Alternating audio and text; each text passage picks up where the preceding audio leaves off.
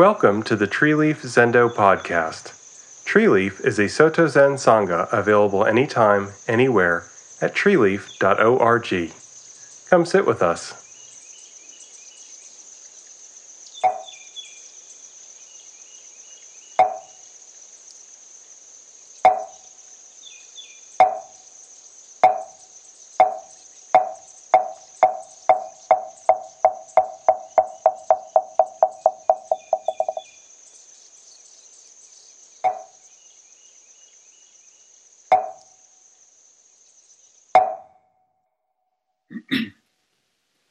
Well, Happy New Year again, everyone. And especially, I want to thank you two. Boy, we're freezing here this morning, and these two are showing all the real Zen spirit of just hanging in there. It's like being at a ski resort without the skiing today. But I brought out an extra heater. Hopefully our electrical system here can handle it. And just get as close as you can. We have all the tea you can drink. Today we're continuing to look at Master Dogen's diary, the Hokyoki, from his time when he was in China. And I like to say sometimes the more things change, the more things stay the same. We're going to see that the Hokyoki today has some sections that I think are very touching and pertinent for our upcoming Jukai ceremony, undertaking the precepts next week. There are some passages here in Dogen's words that really speak to our ceremony, our rakusu, the connection that we make with our lineage. And I'm going to try to highlight those today. And also you're going to see a lot of things where you're going to say, what is that about? Why were people worried about that back then? These big issues that seemed so important to Dogen that he went to his teacher with these big questions. And you're going to see that it's a lot like today. You know, when I got sick a few weeks ago, it suddenly puts into perspective. You say, all the things you're worried about in life, why am I worried about that? Think about what you were worried about 10 years ago, 20 years ago. Maybe someone in your job or some problem you had in life or some big decision you can make. And I bet you today, when you think back at it, you probably can't even remember the people involved or what the issues were or why you were so upset about it. It seems so silly. Well, here, when we look back all these hundreds of years, we see that Dogen was very concerned about some things, very concerned, went to his teacher, really seemed to be upset about some things. And you wonder why? Well, first off, that was Dogen. Dogen was always upset about something. He was just that kind of guy. Even 20 years later, he was always writing and he was very detail-oriented about things. Sometimes here, you get the sense he went to his teacher, and it doesn't say here in so many words, but his teacher must have said, Yujing, oh, Dogen, you're back again. Another question? Uh-huh. And Dogen would ask his question, and Juqing would do his best to answer it. And you can see as soon as Juqing closed the door on Dogen, maybe a few times, he just shook his head. Oh, that boy, with his questions. Maybe my joke is that he gave him Dharma transmission and sent him back to Japan just to get rid of him after a while. I don't think that's literally the case. But Dogen was actually, as you'll see, very, very concerned about some issues that we have to wonder what they're about. Well, we're on page 13, and I asked at midnight. That means he went into the master's private room at midnight to ask this question. In your Dharma talk, you said the bower and the bowed to are empty by nature. That means, for example, teacher and student, or Buddha and you are empty by nature. The mind-to-mind communication is wondrous and inconceivable. Its heart is profound and it cannot be known. There is no way to reach it superficially. Doubt cannot touch it. Teachers in the scriptural schools also talk about mind-to-mind communication. Is it the same as what is taught in the ancestral path? And Rujing said, you should know very well the ultimate importance of mind-to-mind communication. Also, you could translate it as heart to heart, because the kanji is the same, mind to mind or heart to heart in Chinese and Japanese. Without it, Buddhas would not have appeared and Bodhidharma would not have come to China. Okay, I'll just stop there. He goes on, he says some other things just to emphasize it. Well, you know, that's what I'm feeling with all of you today. Distance has nothing to do with it. Time has nothing to do with it. The fact that you're here is lovely, but what I truly feel is mind to mind and heart to heart connection for all of us. And that has been so vital in our tradition. When we have our Jukai ceremony next week, it is just an affirmation of this mind to mind, heart to heart communication through all the generations, through all of us in the Sangha. Not just, you could say we're kind of friends, we're kind of a family, we're kind of comrades practicing together. But it's more than that. We're one heart, one mind here. And that was as important in Dogen's time as it is now. So this is a good section. This is a good section. And then there's a couple of sections about whether reading scriptures in books are important. I'll just read one real quick. The other day I visited Elder Daguang of Mount Ayuwang, that was another monastery down the street, and asked some questions. He said the Buddha's ancestors' way and the scriptural school are like water and fire, that they are far apart as heaven and earth. Then I'll skip down. Rujing answered, it's not only Daguan who makes such mistaken statements. Elders of monasteries here and there are also like this. If they don't understand the teaching of the scriptural schools, how can they enter the ancestors' inner room? They are elders, but they speak nonsense.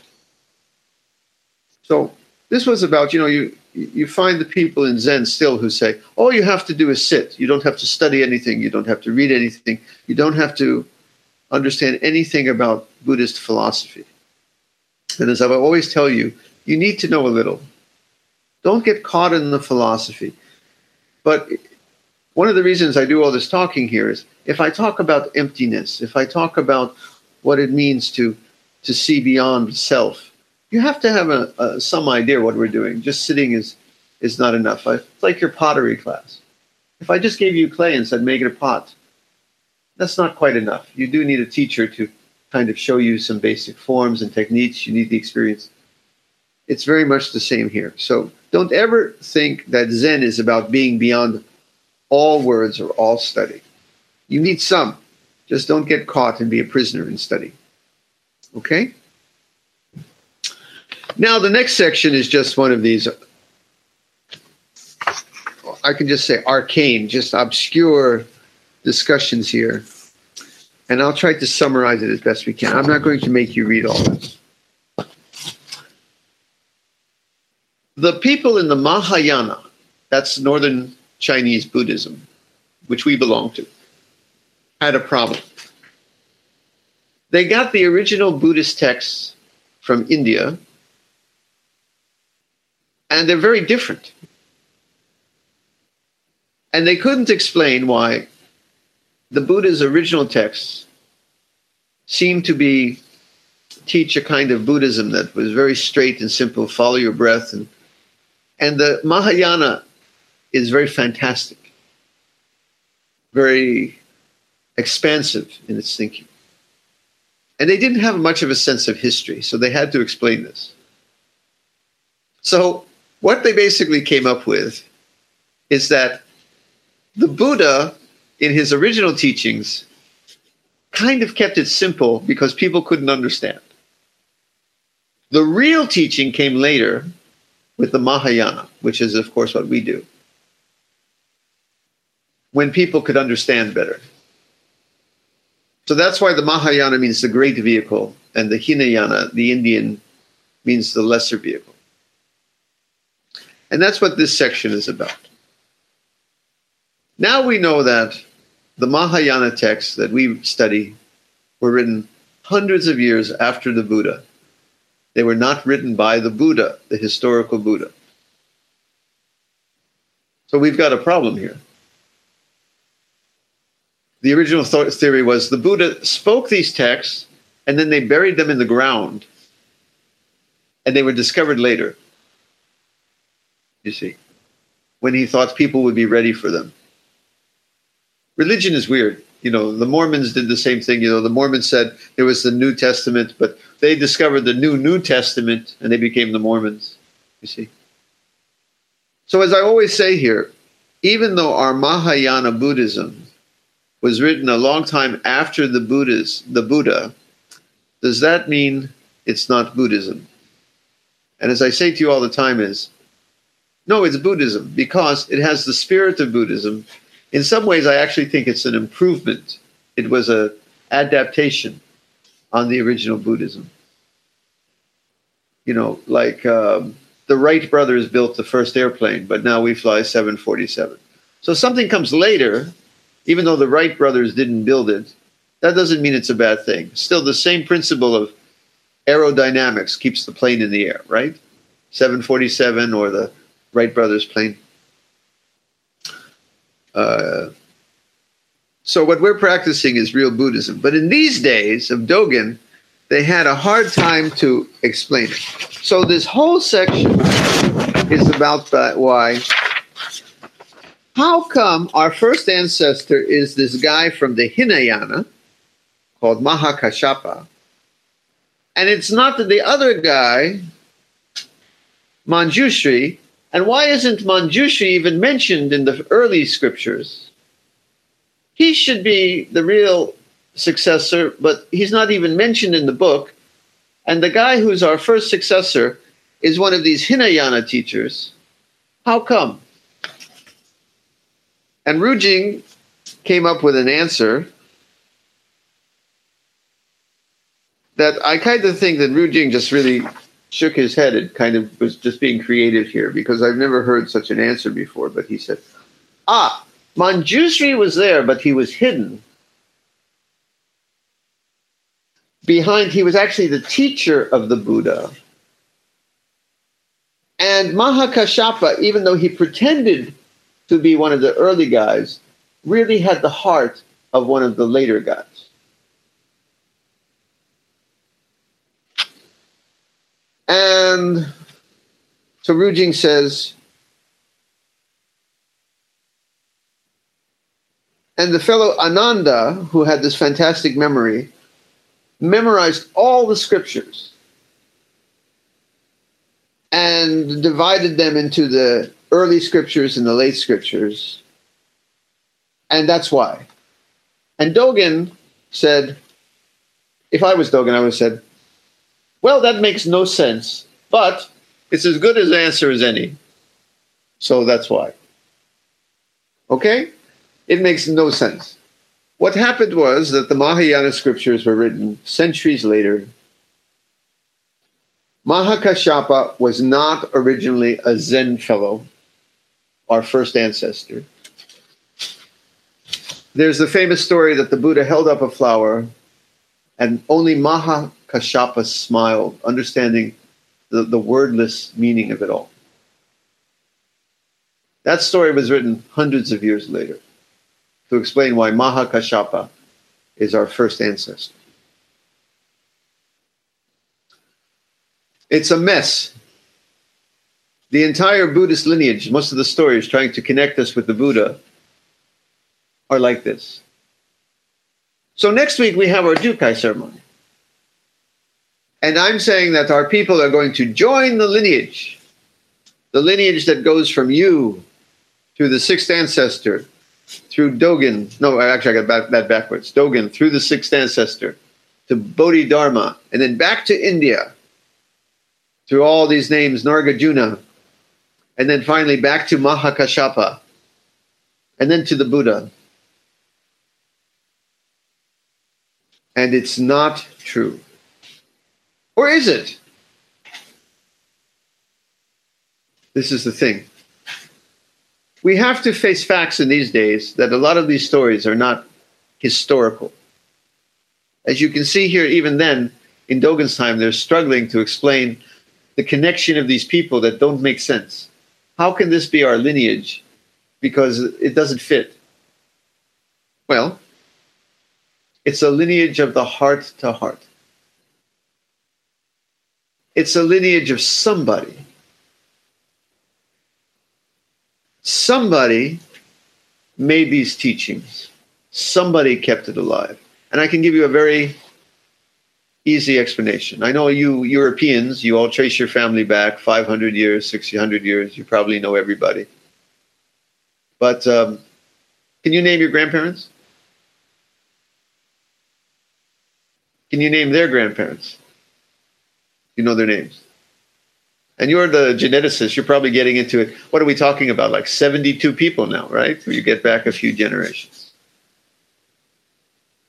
Even in your own family, whoever brought you to where you are, it is very doubtful that you actually know the names of people beyond a few generations. And if you've researched maybe your own genealogy, you may have some names and some documents, but you really don't know who these people are. But they were somebody, yes? Somebody kept these teachings alive. Somebody kept your blood alive and your family and nurtured you and brought you to where you are. So when we go into the ceremony on Sunday of next week, it doesn't mean that the list we actually recite of all these ancestors is the list. A lot of the list doesn't make sense. People did not live at the same time. They never knew each other. They could not have been teacher and student. Somebody somewhere, we now know, strung this list together to get somehow back to the Buddha. It's not true. And it's as true can be, because it's heart to heart. I still get into disagreements these days with other Buddhists who say, how dare you? You doubt that this list is true. It says in the book, this list is true. You must believe it. And I say, well, I don't take it quite so literally. And for that reason, some people consider me a heretic. I doubt. I get this a lot, actually, from some very conservative Buddhists. But I'm here to say I believe and don't believe at the same time. The story that is told here about Mahakashapa and why the other guy is our ancestor, even though he's not really, makes no sense. Juqing obviously was making it up as he was going along, and probably closed the door when Dogen left and went, gee, I'm glad I got through that question. So then the next question. Oh, now I told you that Hokyoki goes from all these high, big topics down to all kinds of things. Next, we go to socks. Rujing said, during the time you are training... Oh, wait a second. Oh, wait. No, I missed one. Dogen, do you know that putting on socks while you are seated in the teaching chair... Do you know about putting on socks while you are seated in the teaching chair? I made a small bow and said, teacher, will you show me about socks? So Rujing said, when you are seated in the teaching chair to give a talk in the monks' hall during Zazen, you should wear your ceremonial socks. As you put them on, you cover your feet with your right sleeve. This is to avoid being rude to Manjusri Bodhisattva. Okay? The sacred monk, whose image is on the altar facing you. So this is, okay, he's going to sit and teach, and the Buddha's there, and he needs to put his socks on. So what he's saying is cover your feet so you don't rudely show. It's actually very practical. I have another rule. Usually we don't wear socks in the Zen hall, even in the winter. We have broken that rule today. I am wearing 3 socks. 3 layers of socks. And I'm not ashamed of it. And I try not to point my feet their way. Next big question. During the time you are training, practicing Zazen intensely, do not eat wild rice. It may give you a fever. Also, do not do Zazen in a drafty place. Well, we're a little drafty today, but at least we're avoiding our wild rice. Rujing said when you get up from Zazen to walk, you should practice the method of slow walking meditation. Do not go more than half a step with each breath. This is our method of kinhin. Okay? And then we get into now another very arcane discussion that I've talked to our Kesa master with today. And I believe I researched this a few years ago, so I have some idea what this is about. But it says this. Rujing said, Zen practitioners of ancient times all wear the simple robe. The simple robe is just the robe that goes over the shoulder. But sometimes they wear the combined robe. The combined robe was kind of a one-piece outfit. Now everyone wears the combined robe all the time. This is a degenerate custom. If you want to follow the ancient style, you should wear a simple robe, even when you visit the palace. Also, at the time of Dharma transmission, or when receiving the Dharma robe or the Bodhisattva precepts, you should wear the simple robe. Monks who practice Zen nowadays say the simple robe is the uniform of the precept school monasteries. They are wrong. They do not know the ancient custom. Everybody always wear the simple robe, except it's not so simple. Let me explain why. When the Buddha was first in India, it's very warm. They wore, you've seen the Indian monks, they wear one robe over and they keep their other shoulder bare. They cover their left shoulder and the right shoulder is bare. Down the street here, about 10 minutes from Tsukuba, there's a Sri Lankan temple here in Japan to service the Sri Lankan community and these poor monks. I visit them from now and time. They came from Sri Lanka. You know Sri Lanka, very hot. Now they're living here in the middle of winter in Japan. Well, when the robes came from the south to China, the monks started putting on more and more robes.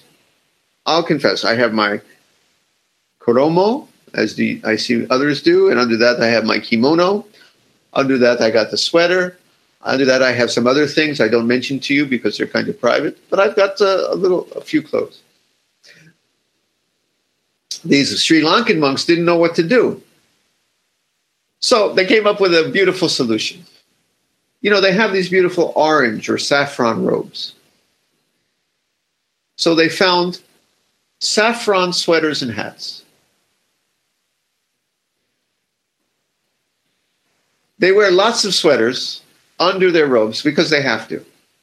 You know, they're from the south. But they match their robes beautifully. But one of the monks, I have to tell you this, I looked, he had this beautiful orangey hat. And I looked closely. You have to be an American football fan to get this. But it said Miami Dolphins, because it happens to be that the color of their robes is the official color of the Miami Dolphins football team. And somehow he got these beautiful saffron Miami Dolphins hats, which he wears with his robes. Now, in those days, as you can see, people are fighting about robes. And things about robes that we really don't care about so much anymore. The robes we're wearing, we wear Nyohoe Kesa, which we sew in our Sangha, which is different from the way the Soto Shu has their Kesa, which is made in a kind of store, you buy it.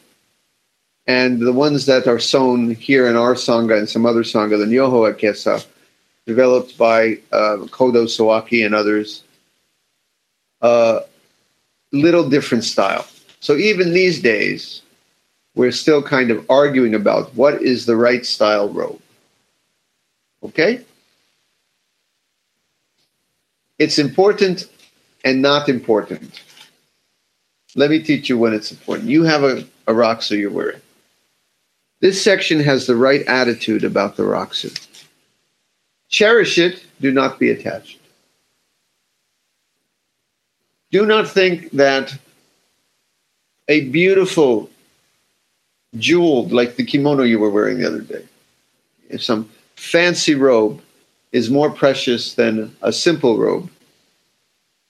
But also don't think that a simple robe is always more precious than a fancy robe. And here he tells several stories. He tells a story about someone who was given a simple robe and cherished it. But at the same time, don't consider it a piece of property. It's a gift. It's almost like it's being lent to you.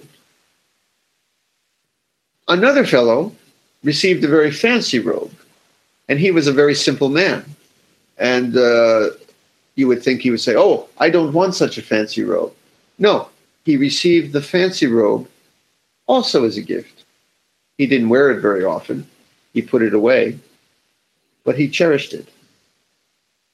Another man had robes made out of rags, cleaning clothes. I'm sure he washed them before he made the robe, but he cherished it. Another man, etc., etc. When you receive your robe for Jukai, cherish it. Don't consider it anything less than a treasure, but neither be attached to it. It's a symbol for that heart-to-heart, you see. The robe is a symbol for all the people. The robe is a symbol for our tradition. Cherish it. Neither consider it too fancy. It's not a king's robe. Neither consider it too plain. So with that in mind, let me just read a couple of sections here of what the Dogen said.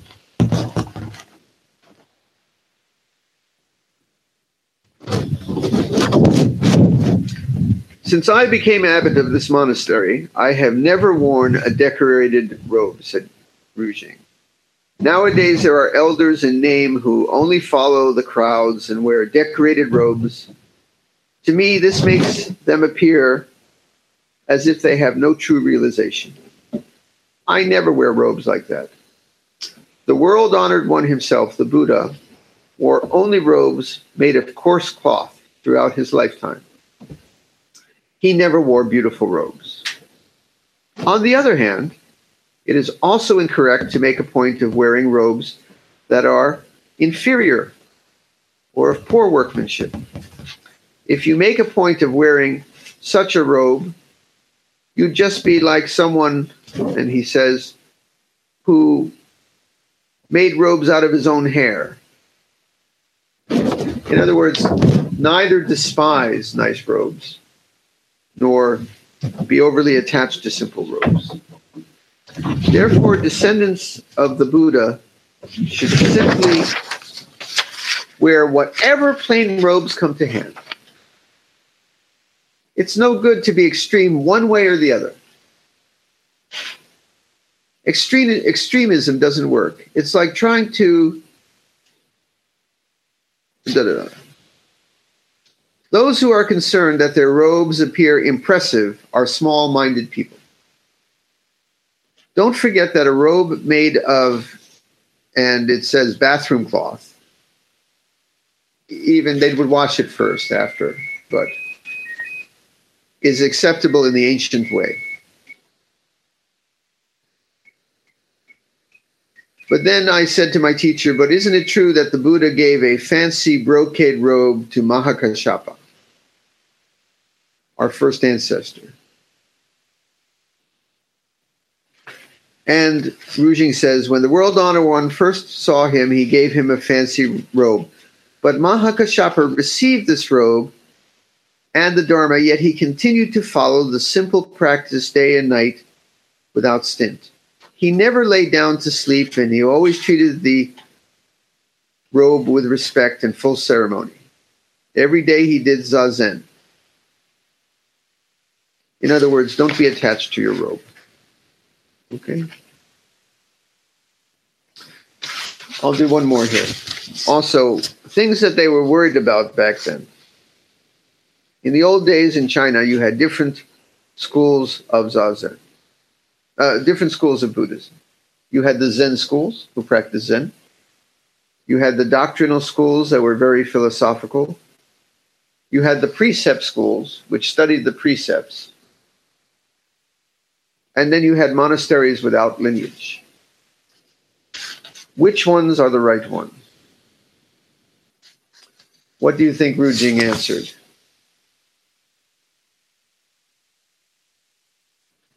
Well, He goes on for a while and he says there's really no difference between all of them. And they all have their good points. But in the end, the Zen schools are the best. So it's quite natural, even these days, to always feel that your way is the best. I mention that again because I'm, again, in debate with some other Buddhists about which is the best way to do things. As you know, I was very critical of some Buddhists who said that our kind of ongoing practice we have here, where someone is sick, or someone has faced a life crisis, or someone is nursing someone, is not real practice. And some people said, no, you have to really go to a monastery to practice. This is just the foolishness we argue about now. This was the foolishness they argued about then. Everybody always thinks they have the best way. Right? I just want you to find your way, and you to find your way. Not even my way. You're reading a book by Nishijima Roshi now. Don't even follow his way. Take what's valuable there and find your own way.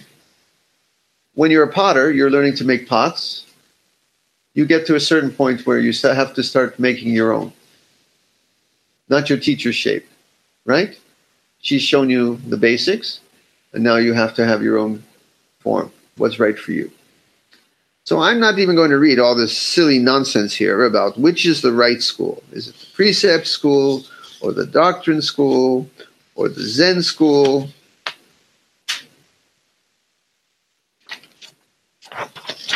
You make your own school.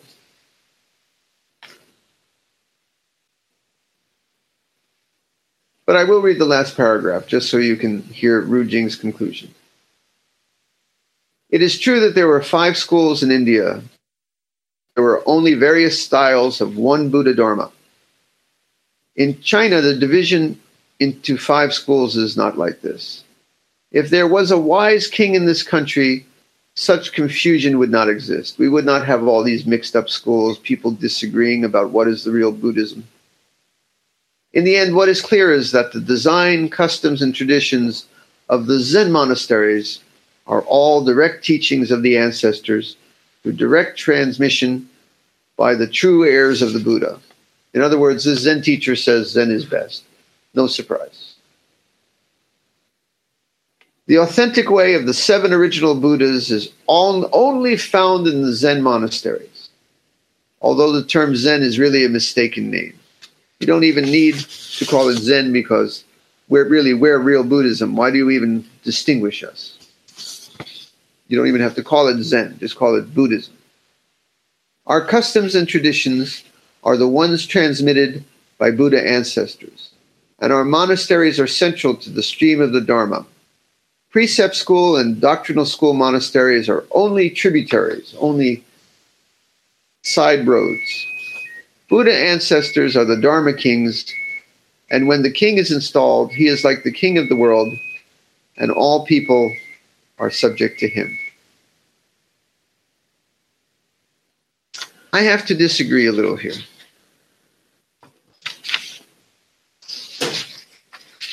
It's very tempting for this Zen teacher to say that Zen is the real way and the other ways are not. I would never say that. My way is right for me. When we do the Jukai ceremony, I hope it's because people believe that they have found a way, a good way, that's right for them.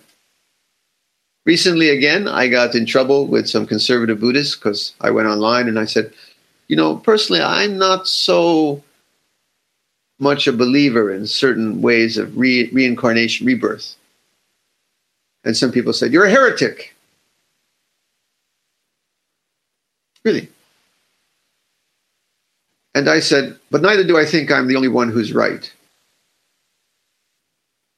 When I said that to the people who argue about ordination, that I think that people who are in hospital or people who are nursing the sick should also be considered Buddhist priests, I would never say that their way is wrong. I think our way is right for us.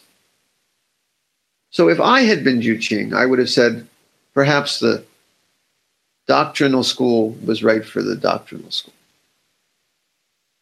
the Vinaya school was right for the Vinaya people. The Zen school was right for the Zen people. And I will go further and say, perhaps Christianity is right for Christian people. Judaism is right for Jewish people, or Islam.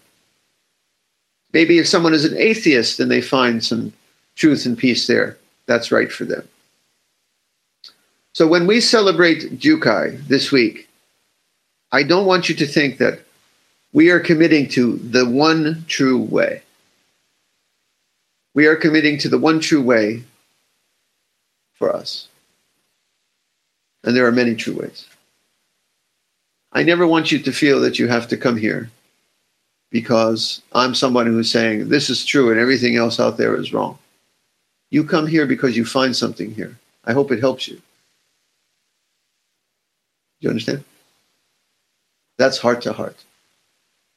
I'm not someone who said in India they were wrong with their Hinayana. The early Indian tradition was wrong. And the Mahayana, that was real Buddhism, like they tried to say here. No, it was right for different people. Okay? I guess that means that Rujing would throw me out of the monastery. I don't know. Any question?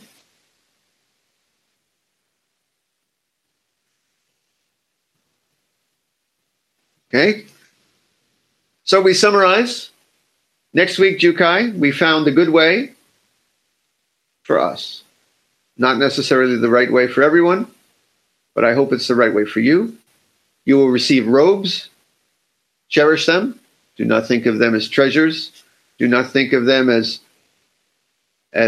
something to be attached to, but honor them. And 3, heart to heart. That part is as real can be.